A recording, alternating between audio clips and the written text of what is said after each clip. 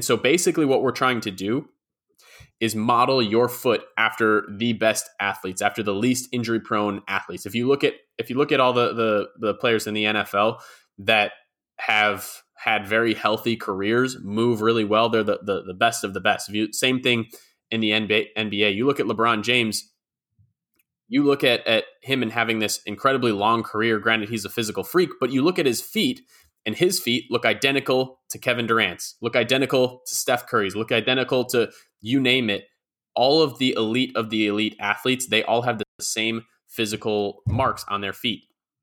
And so went in and reverse engineered that. And so basically what we're trying to do is do the short foot training, train the bottom of your foot, and train your tibialis anterior to kind of put your foot in a certain Jason position. Lobig. And what this Welcome does... Welcome to the Live Better podcast. Best day ever. We are coaches, trainers, retreat leaders, and wellness advisors, but didn't start our careers doing this. Jason worked in public accounting, and I worked in corporate retail until starting our dream business in which we help people from all different industries pursue their best day ever every single day. The goal of this podcast is to interview both each other and other professionals making an impact on the world on how wellness is the fuel to do whatever it is in life you want to do better. This podcast is about teaching people to actively pursue their purpose and how to use self-care to do it. We're here to show you how the best day ever mindset is available to anyone at any time, no matter your circumstance. It's your choice, and we're here to encourage you. You can find it anywhere you get your podcasts: Apple Podcasts, Spotify, SoundCloud, and even YouTube. You can also listen to our podcast on www.livebetterco.org. Have the best day ever. Live Better Squad, we are here. Dr. Michael Risher is here to give us some insight into what it is that he does, how he helps fix people, not only fix, but helps them perform. A little backstory here. So I met Dr. Michael through another person that's actually been on our podcast, Ray, and she recommended him to me. We were talking about just, getting work done on the body and always continuing to improve. And so I found you through her. I went and saw you maybe over a month ago now. And just had an awesome session, learning a lot about the body, learning a lot about things that have become dormant, things that have been turned off, turning them back on, understanding how to keep them on, understanding about alignment. It was awesome. It was one of the most comprehensive screens I've ever had of myself. And so thanks for that. And welcome to the podcast, Michael. Thanks for having me on. I'm excited. I've been waiting for this. I'm glad the schedule's finally worked out where we could get this set up. So thanks for having me on. Yeah, of course. So I think just to kind of let the listeners know about what it is that you do, I know that you studied a lot of different things. And again, when I came in for my assessment, we ran through things like chiropractic, physical therapy, alignment, activation. Can you sum up what it is that you do? Yeah, so it's a lot of different things. And I was actually talking to a physical therapist yesterday about this. And basically, when you think of a chiropractor, you think of adjustments. When you think of a physical therapist, you think of injury rehab. When you think of a personal trainer, you think of how can I get my performance better?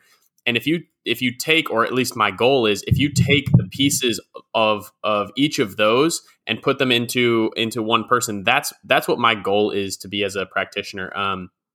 Because I have a background as a sports performance trainer. That's what I did before chiropractic school. I do all the adjustments, but those aren't the only thing. And then I also treat pain. So it's really, if you can take, and I don't want to sound arrogant or anything with this, but my goal is to be the personal trainer, chiropractor, physical therapist combination, and that whole piece in one visit.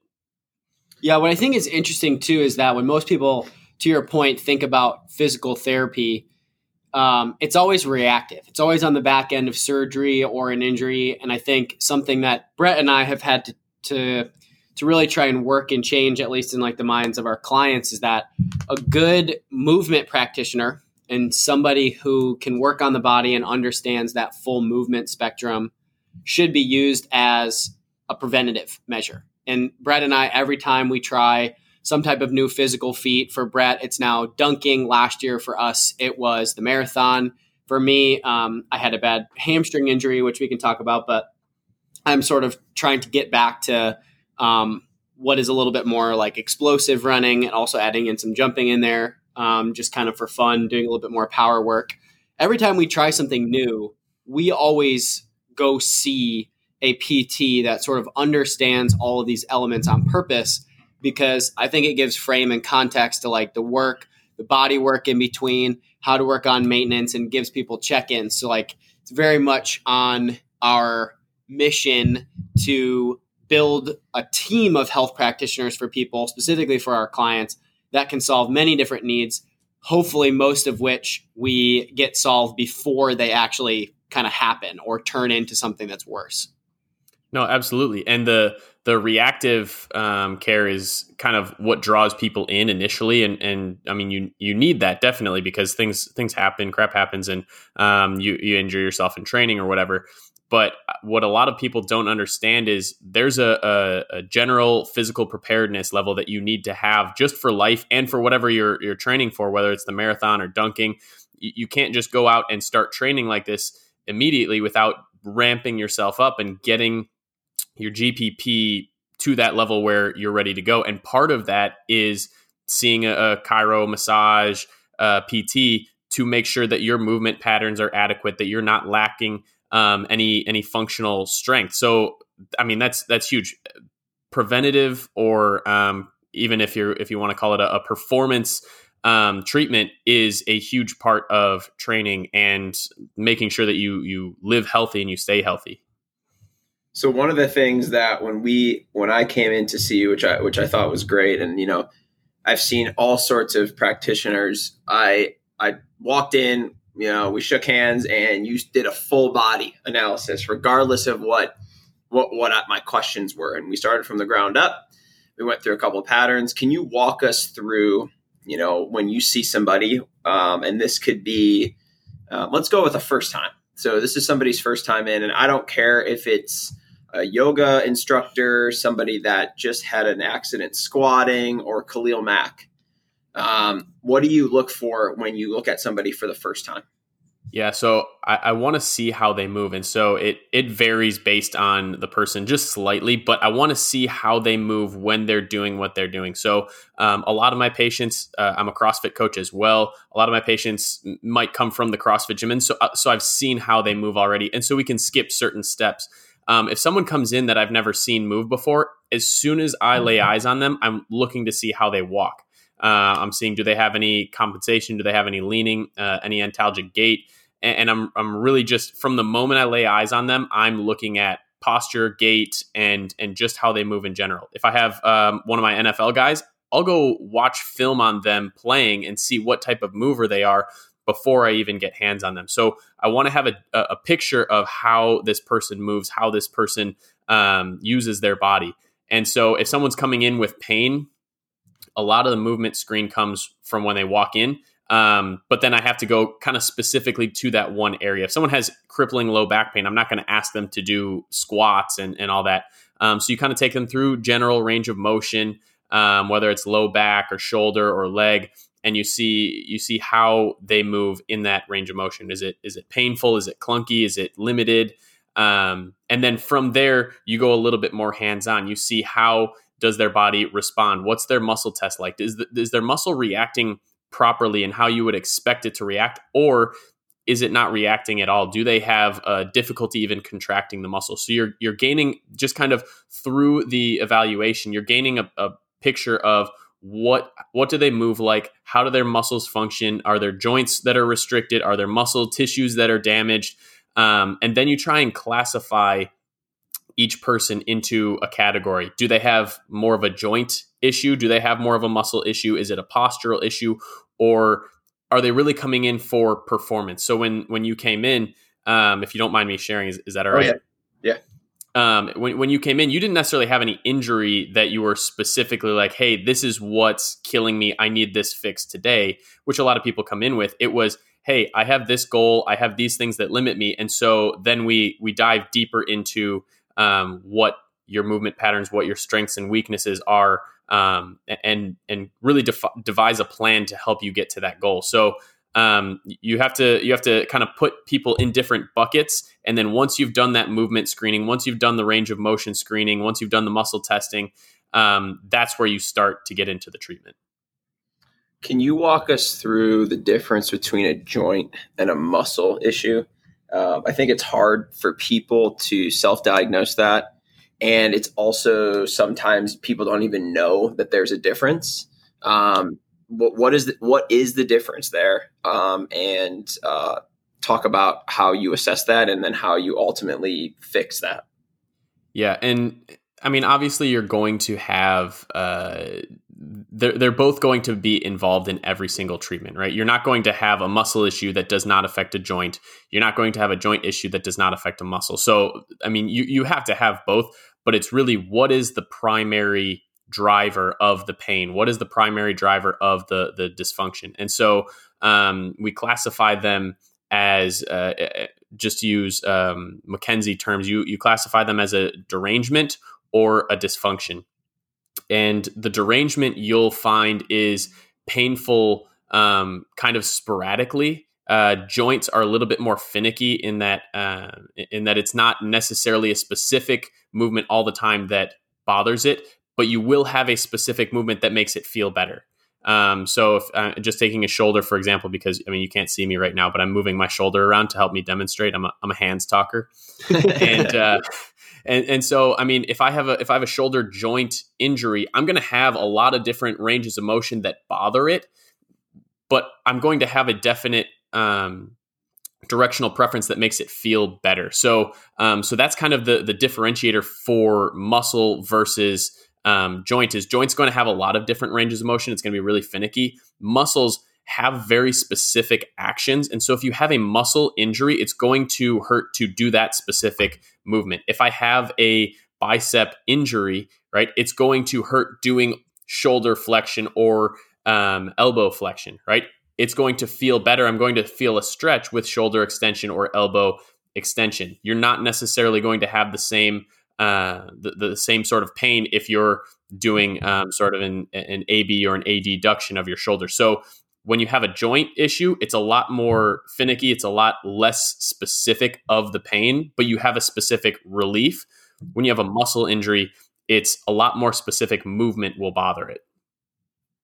Yeah, that makes a lot of sense. I think it's an interesting thing to understand, obviously, that they both connect. And a lot of people get an injury, and they'll go get diagnosed with, oh, you tore your rotator cuff, or you have some sort of joint dysfunction. And a lot of people don't register that it definitely is something that impacts not only that area, but the entire area of your body. And one of the things that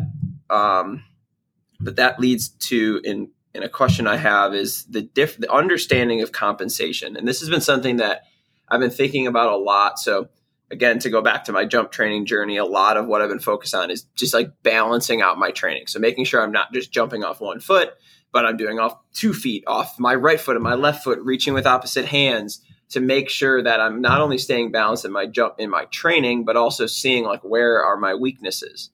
And one of the things that I think is, and I'd like to get your opinion on this, is, as human beings, we will compensate because we've had injury. We have a dominant side, all sorts of different factors. You might have a longer leg on one side or whatever, even if it's at a minuscule level. So what is your thought on overall compensation? Is some okay? Are you always trying to find perfect balance between I can single leg press on my left 200 pounds, but on my right, I can only do 195. Is that a big enough difference? And I think there's a scale, obviously, to if your goal is to just be able to walk down the street versus tackle a running back. But talk us through compensation and kind of balance and how important that is for, say, a general person that's just a weekend warrior, as well as an athlete. Yeah, no, that's a great question, because there are a lot of people out there that train perfect posture or symmetrical movement, and that's just not attainable for 99% of people. And it doesn't have to be attainable, right? You can be within a certain range and have that be totally fine. For other people, you don't want them to be symmetrical. If I have a baseball pitcher, I don't want them to be really good at using their non-dominant arm in the throwing motion. That matters zero to them. It like all that matters is that throwing motion. And obviously you have to have, we talked about a little earlier, the general physical preparedness where you're not going to injure yourself because you have a glaring weakness. You have to have a certain amount there, but it really depends on the specific person. Let's take a CrossFit just as an example, because I use that, or I see that daily. That is a sport where you want to have a lot of symmetry, where it's a lot of singular plane movement, and you want to have a lot of symmetry. So if a CrossFitter comes in and I see that they have a weird rotation or a weird core pattern, my goal with them is to get them to be a lot more symmetrical, because they need that. If they're twisting every time they're doing an overhead squat, that's definitely dangerous for their spine and for their shoulder health. So we have to make sure that they're more symmetrical. If you're jumping, if you're playing basketball, you're going to have a more dominant side. So we're going to see a little bit less symmetry because you have to use one side a little bit more than the other. You want to have as much symmetry as possible, but you're going to have an unavoidable dominant side. You're going to have an unavoidable dominant leg that you just prefer to jump off of. So it is important to an extent, but you also have to understand what your goal is. Like you said, if your goal is to just walk down the street or go for a jog, the symmetry has to be close enough that you're not going to injure yourself, but it really doesn't matter if you can bench 95 on one arm and only 90 on the other arm, right? That level of disparity isn't huge.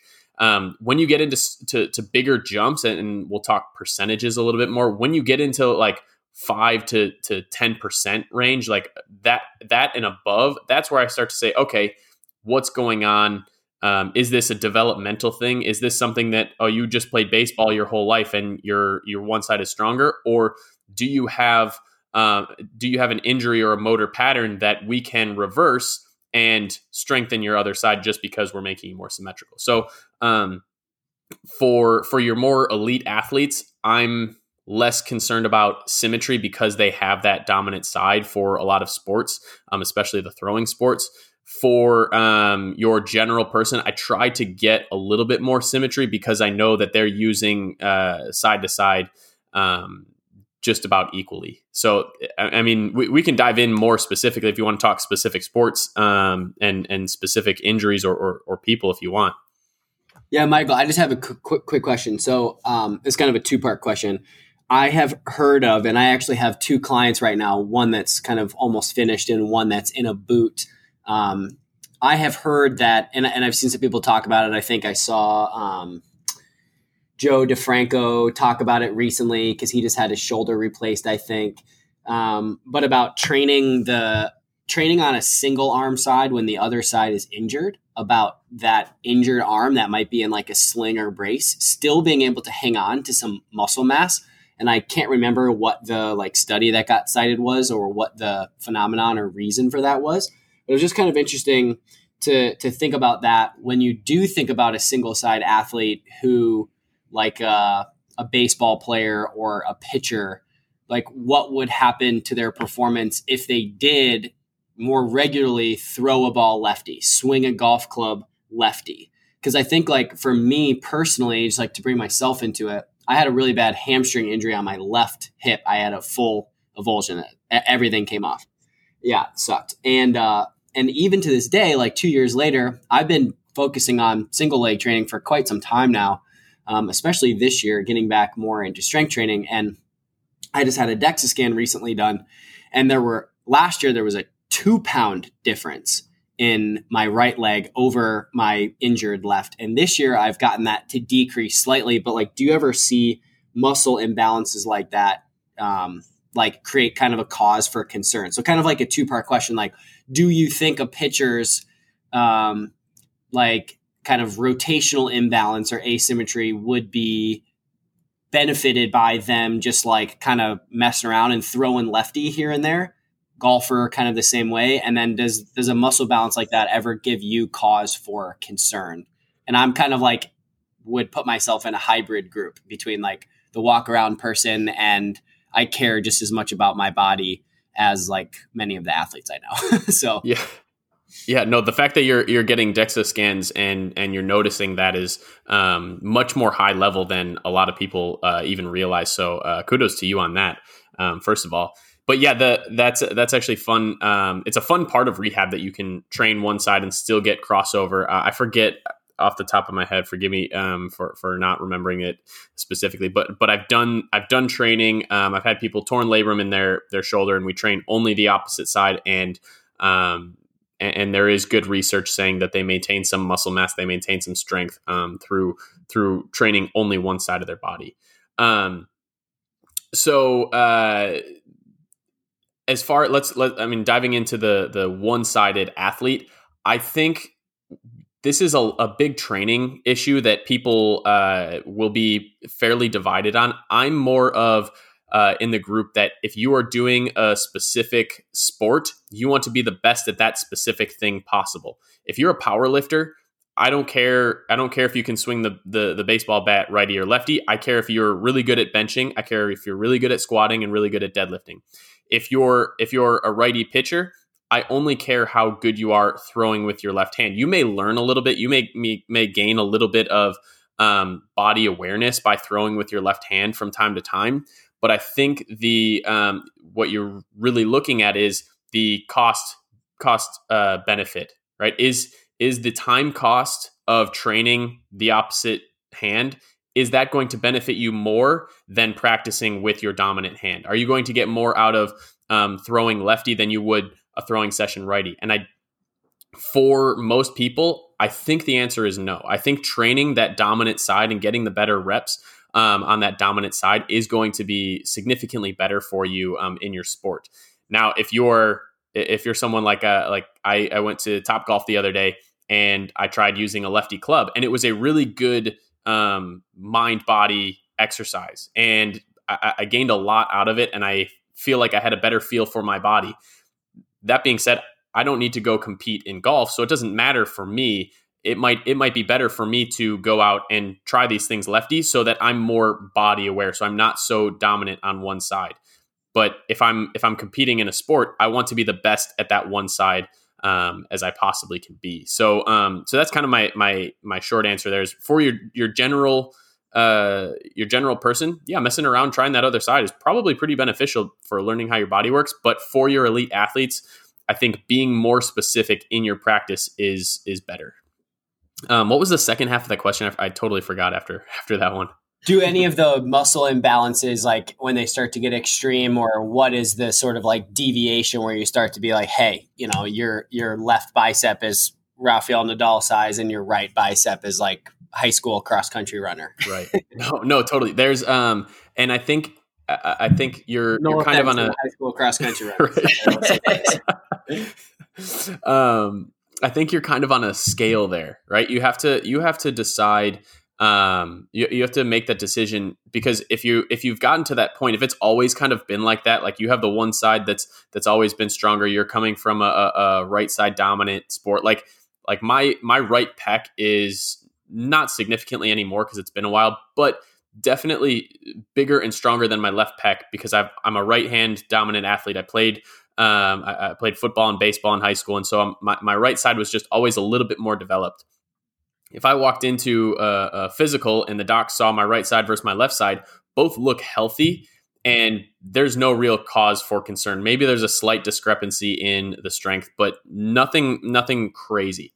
Now, I have seen people where there is significant atrophy on one side of the body, and that is definitely cause for concern. At that point, you're looking at, okay, what does the nervous system look like? Is there a lack of nervous system function to that side? And so it's definitely concerning, but it's a lot more rare. Like if you have the right bicep looking like Rafael Nadal and the left bicep looking like a cross country runner, at that point, I'm thinking there's something neurologically that's compromised. And that's kind of the extreme end of things. Now, I have seen people that they describe differences in their leg strength, and that's definitely noticeable. the only time it really concerns me is when it affects your biomechanics, when it affects how you're moving. If you're doing a squat and you are constantly leaning on your right side because your left leg does not feel like it can support you as well, that's where I start to get like, okay, we should probably back off your weight for your squat so you don't overload any one side of your body, and B, let's see why your left leg isn't functioning. Same thing with anything overhead. It's just really easy to notice these things overhead. If you have every time you lift a barbell overhead, if you notice that right arm goes up very easily, but that left arm doesn't fully lock out or doesn't press up as easily, that's where I'm saying, okay, let's look at why that shoulder is not working properly. Did you have an injury somewhere up and down the fascial chain? And that's probably the most interesting to me is do you have something that was not necessarily affecting injured in your shoulder, but injured somewhere else that's affecting your mechanics? Or is it just something that we need to strengthen that one side and you just haven't done that? So it's more of like a magnitude, and where you fall on that magnitude scale kind of determines the severity and how important I treat that to the person. If it's super minor and you can barely tell, then I might not address it at all. It might be like hey, once we're done, let's just see if we can address this a little bit. But if it's significant, if it's affecting your squat and you say, hey, there's a definite noticeable difference in this side versus this side, then that's going to be the main part of the treatment, is figuring out why that one part of your body, that one side of your body is not operating to the same degree as the other side. So it's definitely a cause for concern, but you have to use your skills as a practitioner to put that on the scale, right? So that's kind of, it varies by person significantly, but you definitely have to decide the level of importance and the level of relevance to the person when you're deciding, is this going to be something that I need to put a ton of effort into, or can we kind of put this on the back burner and address it later? Yeah, that makes a lot of sense. One of the things you just mentioned, which I think would be an interesting thing to dive into for a second, is understanding that fascial chain. Again, going back to our session, I had kind of brought you through a couple of the injuries that I had, and you did some muscle testing. So you were doing one where I was face down. You're checking my hamstring, and initially you put some weight into so I essentially was laying on my belly and had my right leg bent, as if you were going to do a hamstring machine, and you were pushing down on it. And initially you just can like easily push it down. Then you did some activation work, and then you were able to literally like post your whole body against my leg. Can you explain, one, that technique, and then two, how the fascial chain can impact things? For example, I broke my right ankle when I was young, and then we kind of like went through all my injuries, and it was crazy. It was like right ankle, right hamstring, right hip, left shoulder, and how that like kind of X works itself out. If you could kind of talk about the activation and how that and what that really is, because in all full transparency, that's something I don't fully understand yet, is how you were able to like poke and prod in some areas. And then I went from not being able to hold it to you could have put 400 pounds on my leg, and then the impact of that chain for just like a normal person. And then once you answer this, I have a kind of like a follow-up around diving into consistency and understanding how often people should be getting looked at, that just for like general wellness. Yeah, totally. This is one of my favorite things to do in clinic. This is the muscle testing is something that I do with everybody. Doesn't matter if you're a grandma or if you're going to suit up and play in an NFL game on Sunday. The muscle tests are really telling and really help you be more specific with your treatment. And so I love doing it. The thing that is difficult to describe, and I try my best to do it, is I'm not testing muscle strength, right? I'm not going to do anything that's going to change how strong you are. Like if I had asked you to leg press max weight or whatever, and then we did something, and then I asked you to leg press max weight again, that's not going to change. What's going to change is the reactivity. And basically, the idea is what I'm doing is I'm ramping up the pressure really quickly. And so if I ramp up the pressure really quickly, how fast does your muscle respond to that new stimulus? If it responds really well, you're expecting the person to be able to meet the resistance, to be able to lock up, because it's my tricep versus your hamstring, and your hamstring should win 10 times out of 10 if I'm ramping the pressure up and your hamstring's working properly. If there's some interference and I ramp the pressure up quickly and your hamstring just cannot contract and it's not working as a cohesive unit quickly, that's where I say, okay, we have an issue going on there. There are a lot of different things that it could be. It could be a nerve. It could be a joint. It could be old scar tissue. I mean, the list goes on and on and on. And that's where you have to have the clinical expertise to kind of tease that out and figure out what's going on. But the idea is, if there is something that your brain is focused on subliminally, subconsciously rather, if there's something that your brain is focused on that is not contracting the muscle, then your body's not going to respond as quickly. Like if I'm asking you to do the ABCs backwards, and then I say, all right, bench press max weight while you're counting the ABCs backwards, you're not going to be able to bench press max weight because you're thinking about counting the ABCs backwards. It's the same idea, just at a different scale on when I'm doing the muscle tests. So that's kind of what it's telling me is there anything that's distracting your body in kind of layman's terms? Is there anything that's distracting your body from responding as quickly as it should? And then from there, you go into all the different diagnosis and what's actually going on. And for a lot of people, what happens is it's not necessarily your hamstring that's injured. You didn't come in with a hamstring strain.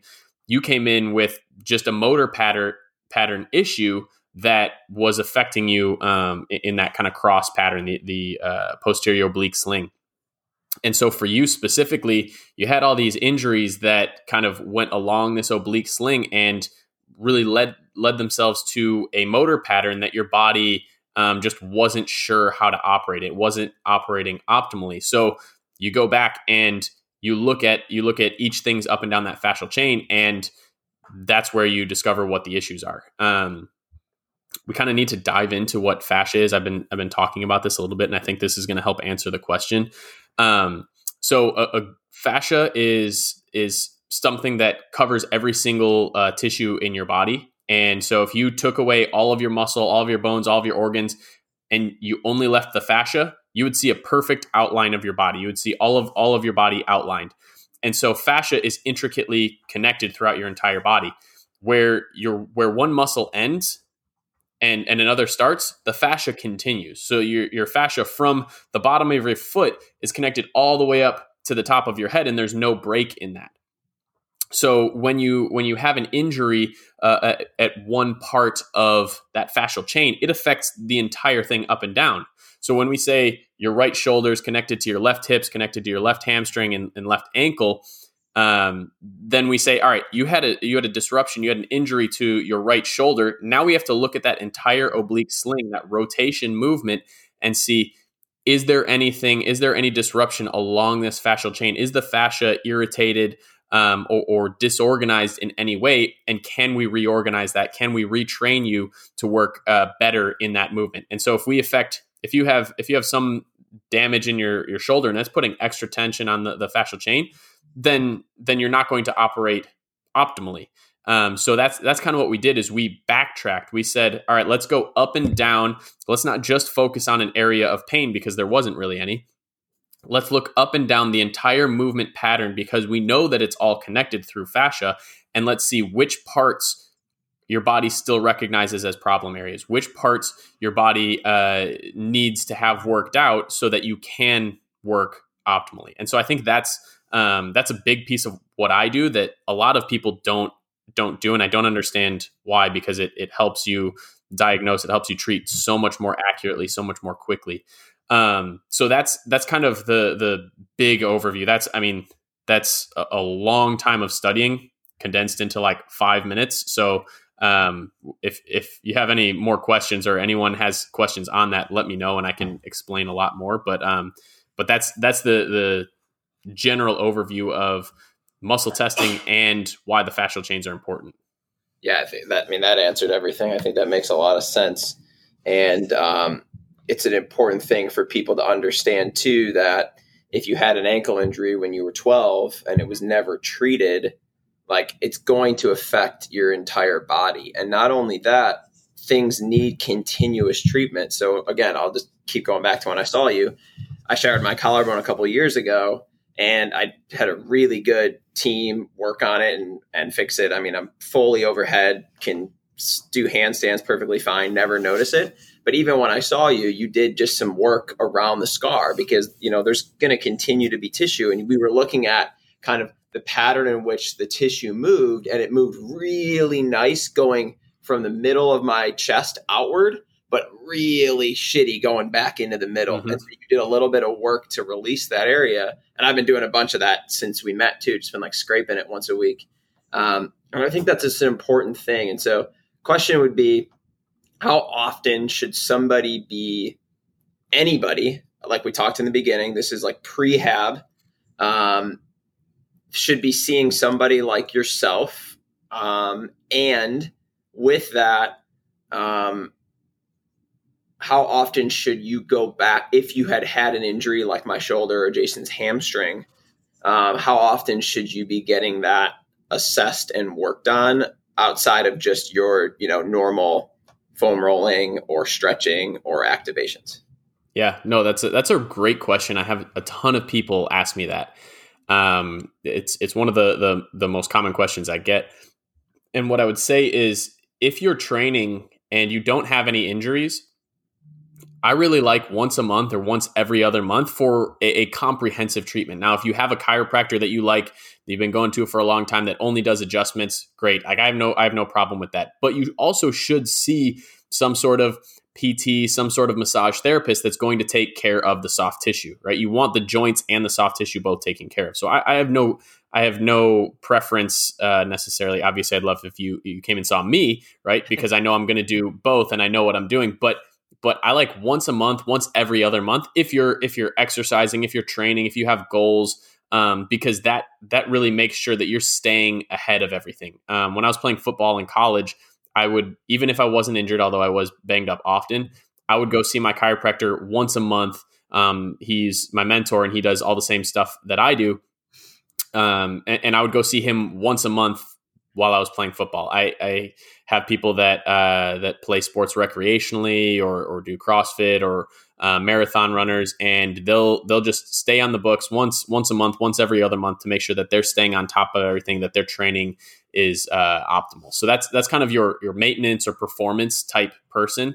And obviously you can ramp it up from there. If you want to go, if you say, hey, I have this goal, I want to run a marathon and I got to do it by this date, or you say, hey, I want to, using you as an example, if I want to dunk and I have this deadline, then maybe more often is better for you, because you have a specific deadline that you want to accomplish this thing by. So it varies by person, but generally I would say a month to 2 months is probably good for your maintenance person.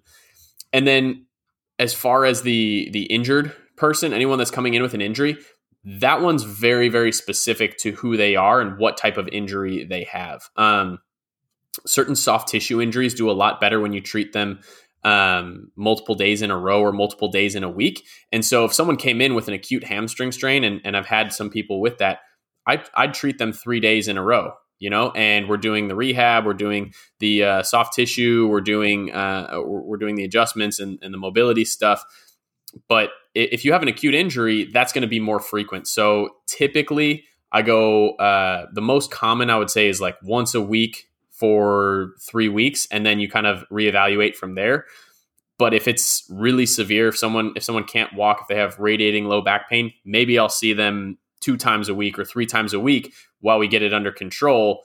Because if they can't walk, if they can't actually go about their daily life, that's where you need to ramp up the treatment. So again, it's a big scale, and every time, that's part of why having a good practitioner is really important, and having someone that understands you and understands your goals is really important, because there's a lot of people that you would go into and it's like, yeah, let's see you once a week for 7 months. And you're like, okay, well, why? Why do I have to be seen once a week for 7 months? You don't know how my issue is going to progress, and you're not going to be able to reevaluate, but I have to sign up for 7 months versus coming in and saying, hey, I know that this is the typical progression of your injury. We're going to treat for 3 weeks and then reevaluate and then continue with the care plan. So it's usually I go a 3 to 4 week care plan and then the number of treatments visit. And then at the end of that 3 or 4 weeks, you reevaluate, you see where they've progressed to, and then you see, okay, can we taper off this treatment? Because at the end of the day, I don't want to see you in my office, right? If I see you in my office every week, that means that you're injured. If I see you in my office every week for months on end, that means that I'm not doing my job right. I'm not getting you back to optimal health. I want you to be able to accomplish things on your own. I want to get you in and out of my office and then have you come in as the preventative care, not every week, right? Once a month, once every other month, because that's where I want you to get, not where I'm treating you every week indefinitely. So, again, it's a scale, but those are kind of the couple buckets that I put people in.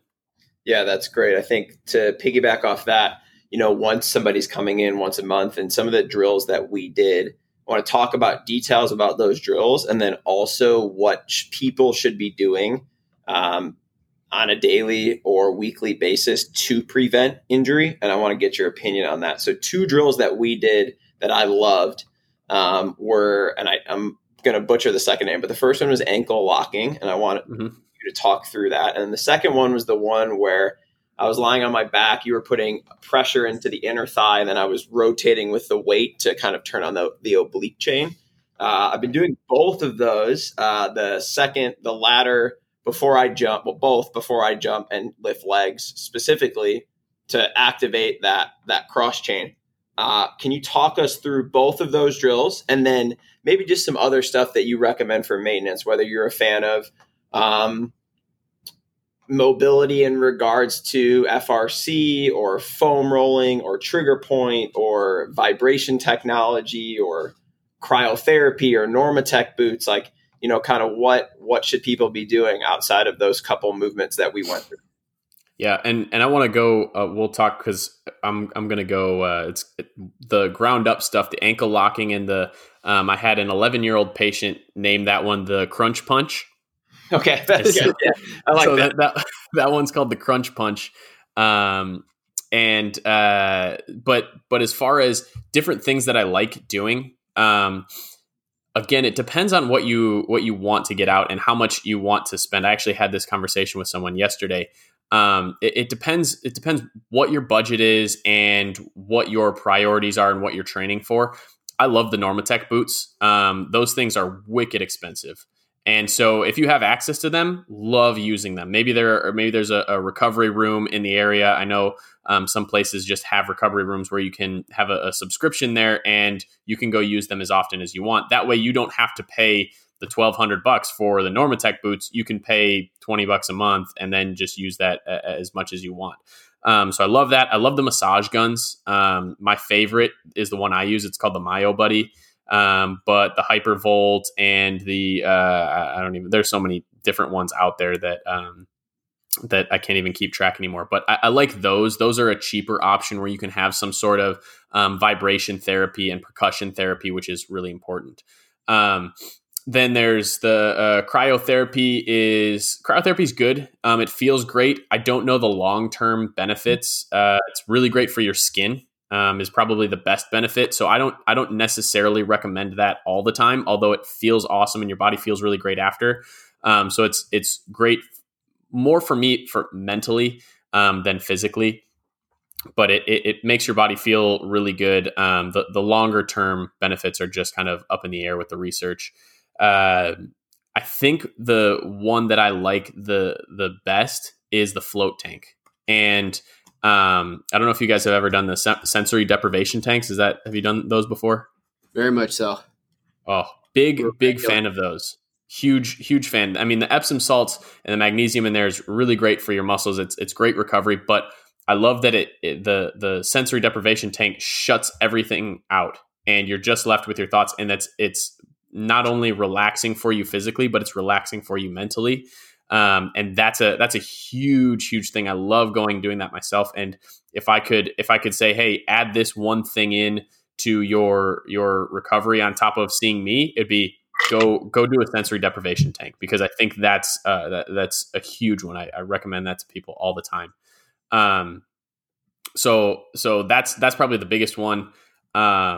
You mentioned FRC, all the different stretching and range of motion techniques. There are a bunch of different ones that are great.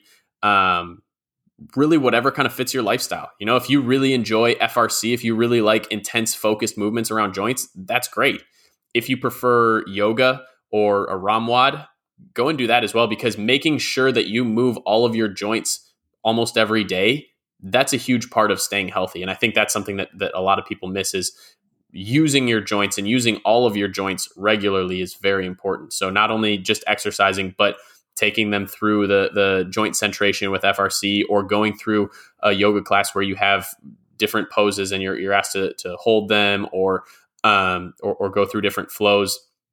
Love that sort of stuff. So again, it really depends on the type of training that you're doing, and your personality, and your budget. So I think if anyone has questions on those things specifically, like I would love to point them in the right direction, because there are so many options out there, and there's so many different price points out there. Like you could go spend, LeBron James spends $1 million a year on his body, right? You could spend $1 million a year doing this sort of stuff, or your budget could be significantly less, which it is for literally everybody.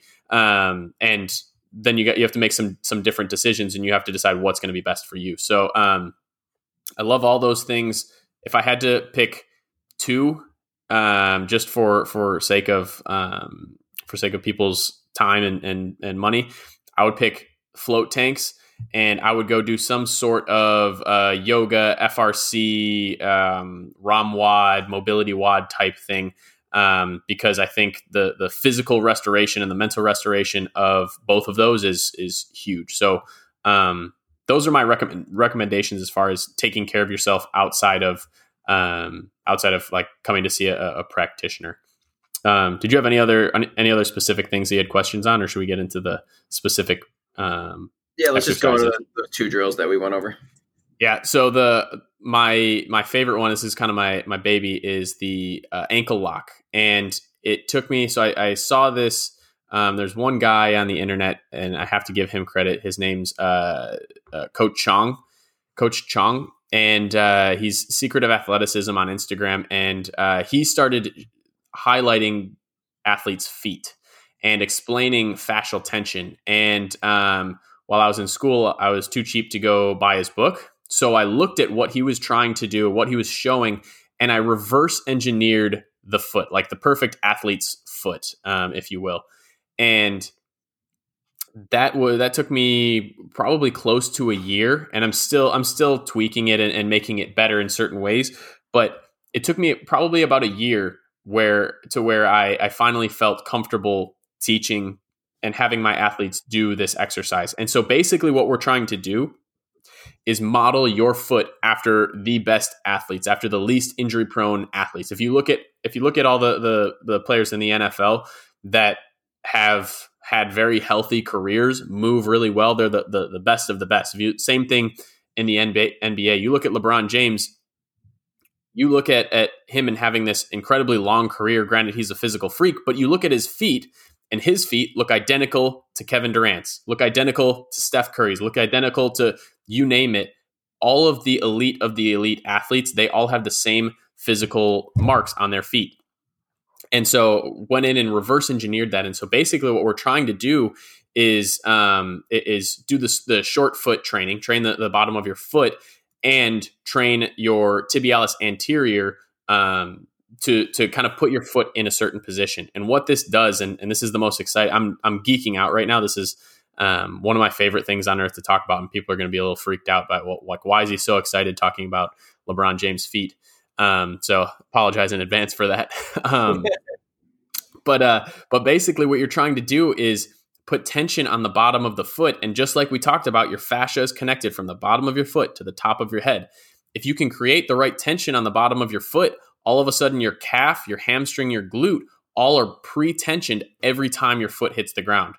Now think about this playing basketball. If you're taking a shot and you have a bunch of different individual joints that are all firing differently, your shot's going to look wonky. You're going to be incredibly inaccurate.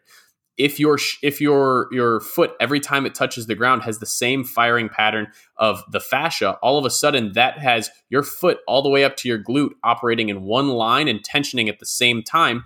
You have much more powerful, much more repeatable movements. And so all of a sudden you're incredibly more accurate and incredibly more repeatable in your movements. And so that's really what I love doing is, can we train your feet?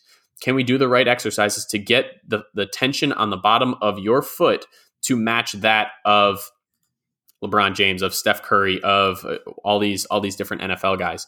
And so that's really what we're doing there is putting tension on the bottom of the foot. The way that helps the average everyday person is, now if you're running, you have your foot all the way up to your glute firing every time you take a step. There's a lot less trauma going into your ankle, knee, and hip. There's a lot lower chance for an energy leak that could cause injury. You talk about runner's knee and people having this pain in their knee every time they run. If we can train this entire posterior chain, if we can train the fascia on the bottom of your foot all the way up to your glute, then you are less likely to have that force go just into your knee. It's now being absorbed by all three joints, all your foot, your foot and ankle, your knee, and your hip. It's all they're all kind of sharing the force. So it has its performance benefits, and it also has its injury prevention benefits. And absolutely geek out. It's really, really difficult to train. And so we have to do a lot of different regressions and progressions until you get to the point where we have you doing what you want or what we want you to do. So it might take a little bit longer for some people. Some people might get it sooner, but it's super important. It's probably the most important single thing that I do with people, which is a lot of fun. I love doing that with people. The crunch punch is kind of a different version of that. We talk about ground up training your feet up. We also have to talk about training your upper body and how it reacts with your core, how it interacts with your core. And so we have these patterns of rotation. You think of core strength and you think of your six pack and you just train it with sit-ups, but what you miss is that oblique sling. And so every time you throw a ball, every time you rotate, you have from your shoulder, actually from your fingertips down through your hip, all is connected and all is firing in one pattern. Again, if there's an energy leak there, you're more likely to get injured. And so what we do with the crunch punch is we have you activate your shoulder and then activate your core and also activate your leg adductor. So you're rotating across your body and you're doing it in a very controlled movement, focusing a lot on your rib cage and just your core crunching in a rotational movement. So it's very specific. It's less than it's more specific and more applicable than just like a Russian twist or any other sort of rotational pattern, because we're actually activating the shoulder, making sure that the shoulder is in a packed position. The shoulder is activated as well as the core. So it's a full chain movement and it's a motor pattern movement, not just a core movement. So you're getting so many different things out of that crunch punch movement. And that's one of my favorites. And that's one that's incredibly applicable to a lot of different athletes, regardless of your sport. That one can be applied, and we tweak it slightly based on your sport, but that one can be applied across so many different people. I need to go through both of those. Specifically the ankle lock. Some of the laundry list of ailments we were discussing earlier. I have had probably, 10 plus high ankle sprains, a couple low ankle sprains on both feet. And then my big toes both have arthritis, and I've had compartment syndrome in both shins, which I had surgery for, which are definitely all linked. Like when you're thinking about somebody who's, has had shoes on their whole life, this is more of like the gen pop walking in that wants it. Like, what are some of the first couple things you do to get somebody aware of their feet? Like besides just, hey, maybe spend a little bit more time barefoot. Yeah. So my wife actually calls them foot prisons. And I love that because that's what they really are. Is your shoes are definitely foot prisons. So I love getting people out of those. There are really three things that I like to do when you have people just getting aware of their feet, not necessarily progressing to the full ankle lock position, because that's a really complex and takes a lot of coaching. But I really like to do like heel walking type stuff or dorsiflexion of your foot. So you start to activate your tibialis anterior. And that one's really important in the strengthening of the arch of your foot. And you might not realize it, but a lot of people don't necessarily activate tib anterior all the time and not to the degree that we want it to. So I have them do heel walking or just ankle dorsiflexion, active ankle dorsiflexion, so that they become more aware of that muscle, because that's a huge one in your foot and ankle. The other one is like the marble pickups or the toe curls with the towel. That one's really great for just strengthening the bottom of your feet and kind of getting independence among your toes, right? If you're picking up marbles between certain toes, you need to be able to use those toes specifically, kind of like you use your hands. Like there are a lot of similar muscles between your feet and your hands, and you should be able to operate a lot of your different toes independently, which we unfortunately can't really as a society now. So I like the toe curls or marble pickups. And then the other one that I like to do is this, and this one's probably the most widely applicable, that you can notice as you're working out, or you can notice just as you're walking, and that's driving your big toe into the ground. And driving your big toe into the ground, like big toe is the end of your posterior chain, like that toe flexion is the end of your posterior chain. So as soon as you start to activate that big toe, press it into the ground. And if you do it now, you might be able to feel the tension on the bottom of your foot, some tension in your calf. That really starts to activate the posterior chain even more. So I ask people to be mindful of pressing their big toe into the ground when they're deadlifting, pressing their big toe into the ground when they're squatting, when they're lunging, whatever it is, because that just starts to get their body primed and ready to activate that posterior chain and ready to use their foot. So those are my top three things that I start people out with. And then depending on how they do with that or what type of athlete they are, we progress from there. I think one kind of wrap up and then we'll close things out is you do a lot of work with professional athletes. And it's an interesting thing when people use their bodies as the tool for their like livelihood. How do you work with an athlete coming back from something that sidelines them? And, you know, when you're on the table with them, like you're obviously like, it's more than just like loosening up their tissue and stuff like that. How do you work with an athlete that is coming off something like that? And also, how do you do that when it's just a normal person that had some accident? Like, what is the mental side of this? That we talked a lot of physical stuff, but what's the mental side of it? And how do you help people through that when an injury can cause trauma, or more so than just that they can't walk or don't have mobility in their shoulder? Yeah, totally. Working with professional athletes has always been my dream. And so doing that has been just an absolute blast. I've been traveling around the country this NFL season, working with different players on different teams. I have I believe 16 different NFL players on 5 or 6 different teams now that I'll travel to or work with the Bears guys. And then a handful of guys in the NBA and one MLB guy. So working with the professional athletes has been just an absolute blast because they are the ones that care the most about their body because they need their body for their livelihood. If you can help them back from injury and they can stay healthy for one extra season, that's millions of dollars that they are able to make just because you were able to help them, right? So that's a really fun population to work with because they care a lot. And so when I get them on the table, I have to think, what is their timeline? Is someone on the injured reserve to where we have 3 weeks, or is someone just kind of banged up and they know they're going to play, but we need to be aggressive in their treatment so that they're playing optimally on Sunday? So it kind of varies. You have to see, is this a hamstring pull or a knee injury that we're going to be out multiple weeks, so we can be pretty diligent and intensive and kind of take this in phases?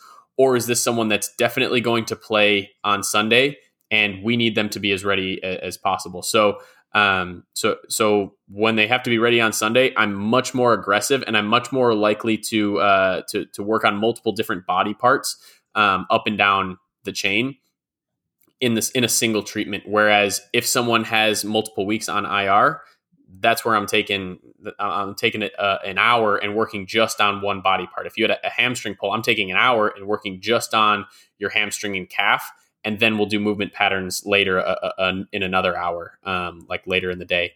So that's kind of how I like to do it. I keep in mind that their bodies are millions of dollars of investments from themselves, right? They've invested millions of dollars into their bodies, and so you have to be just on your game and prepared going into it, done your research, make sure that every time you touch them, you are 100% confident in what you're doing, and exude that to them. With your normal everyday person, they're a lot more, so you don't have the time to do like an hour of research just before you go and treat one person, right? You've already done that, but like when I'm treating just a normal person, I'm getting all these different types of injuries that come in on a daily basis. And so I have to be ready to bounce from one thing to another, to another, to another. So it takes a different type of sharpness, right? I have to be able to think and be able to think about a shoulder and then a low back and then an ankle and then a hip, right? And you have to be able to piece all these different things together. So it's a much different mindset. And again, still super fun to treat and love when people want to take their health into their own hands. The big thing that links both of them, and this is one of the pillars of my company, is the mindset. So when I built my company, and when I started out, I had these verses that I really wanted to show and for people to understand every time they walked into my treatment room. And even if they weren't, even if they didn't read the Bible, or even if I didn't explicitly like tell them what the verses were, I wanted them to feel like what my pillars were every time they came into the treatment room. And so the first one is John 5, and there's this guy that's he experiences a healing at the pool, and basically the moral of the story, or the too lazy didn't read story, is this guy had a bunch of doubts and Jesus helped him overcome these doubts. And so every time someone comes into the clinic, I want them to be able to overcome the doubts that they have. And I want the words that I use, and I want the verbs that I use to be those of overcoming and helping these people understand that they will be able to overcome whatever they're dealing with right now. And I'm going to help them to the best of my ability. So all my words are geared towards that. The other two verses are both in Proverbs, and they're one is good news brings health to the bones, and the other is a cheerful heart is good medicine. And when I talk to people, I want them to have some sort of good news, right? There might be a ton. I might have to say, hey, you can't do something for 3 weeks, and that stinks. But I want to have some sort of good news. So every time they leave the clinic, every time they finish talking to me, they understand that there's some sort of good news. And that actually helps them heal, because they're excited to continue to work and they have something to look forward to. They have some sort of good news. And then a cheerful heart is good medicine is like, if I'm in a bad mood, if I've had a bad day, didn't sleep well, and I let that affect how I'm talking to people, they're going to react differently to the treatment than if I'm cheerful and upbeat and encouraging, because they're going to respond so much better. They're going to actually get better faster if I'm encouraged and I'm cheerful, because that's the type of person that I want to be, right? That's the type of environment that I want to create. So those kind of three things remain the same, whether I'm working with my grandma or if I'm working with an NFL all-pro athlete, right? So it's helping people understand that they're going to overcome whatever is going on, and I'm going to do my best, and I'm going to put everything I have into helping them overcome.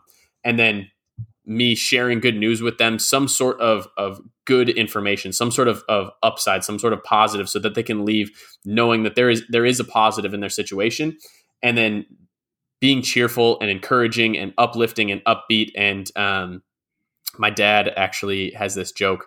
He asked me the other day, he's like, Mike, do you ever have a bad day? And I'm like, not really. Like there are bad things that happen, but like I'm excited all the time and I'm cheerful all the time, because I know that as I interact with people, that could be the most exciting and encouraging piece of their day, is me sharing some good news with them, and if they're having a bad day and I can be some form of encouragement, excitement, and a good part of their day, like that's exactly what I want to be. So those are the three things that really remain true throughout every single treatment, regardless of what I'm treating and who I'm treating. Yeah, that couldn't lead more perfectly into the question that we close out every interview or podcast with.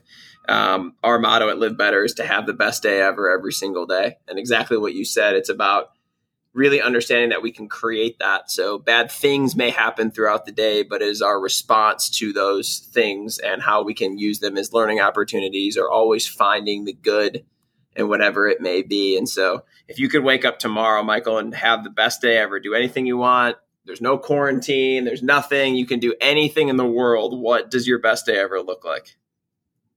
Dude, honestly, like I love my job so much. I want to go work. I want to go into my office. I want to go work on my patients. I want to make them better. So if I'm having my best day ever, I'm going into work and I'm working. Like that's one of the best parts of my day, is going in and treating people and helping people get healthy. So I have the best day ever every day. Like honestly, it feels like every day I go into work, I'm having the best day ever. So that's what I do. If you want anything extravagant, maybe I'd go camping out in the Rockies, but I love if you're doing it, that's exactly it. Right. This has been awesome. I think there's been so much, deep education, and I really like how you rounded things out with, understanding that this healing process is a journey. One of the things that I like that you said was how, like, if you are radiating good energy, people will heal faster. And there's so much truth in that in regards to everything that we do. If you walk into a room and you're positive and upbeat, and everybody in the room is, like super off put, and you just keep that energy, like people will respond to that and it will brighten their day. I think there's just so much value in that, and you have to thread the line of that and the technical skill. And so I think that's cool that you're practicing and doing both of those, and just continue to educate and improve and learn and treat. Where can people find out about you, and whether it's people that are local in Chicago or people that aren't and want to learn more about what you're doing? Yeah. So I was just informed that my Instagram handle is too long, but Instagram's the best place to reach me. It's Dr. Michael Tal Risher, and there's periods separating all the names. So it's dr.michael.tal, TAL.Risher. Usually if you just type in my name, I should show up. Hopefully there aren't a lot of Michael Rishers out there generally. So that's the best spot. Or you can send me an email at rehablabchicago at gmail.com. And those are the two spots that are best to reach me. I'm pretty good with the Instagram DMs, and I'm pretty good with the emails as well. So I like to get back to everyone that has questions for me. Awesome. Dr. Mike, thanks so much for taking your time and embarking in some knowledge on us. And I think people are going to get a lot out of this. So thanks so much, and we wish you the best day ever. Absolutely. Thanks, guys.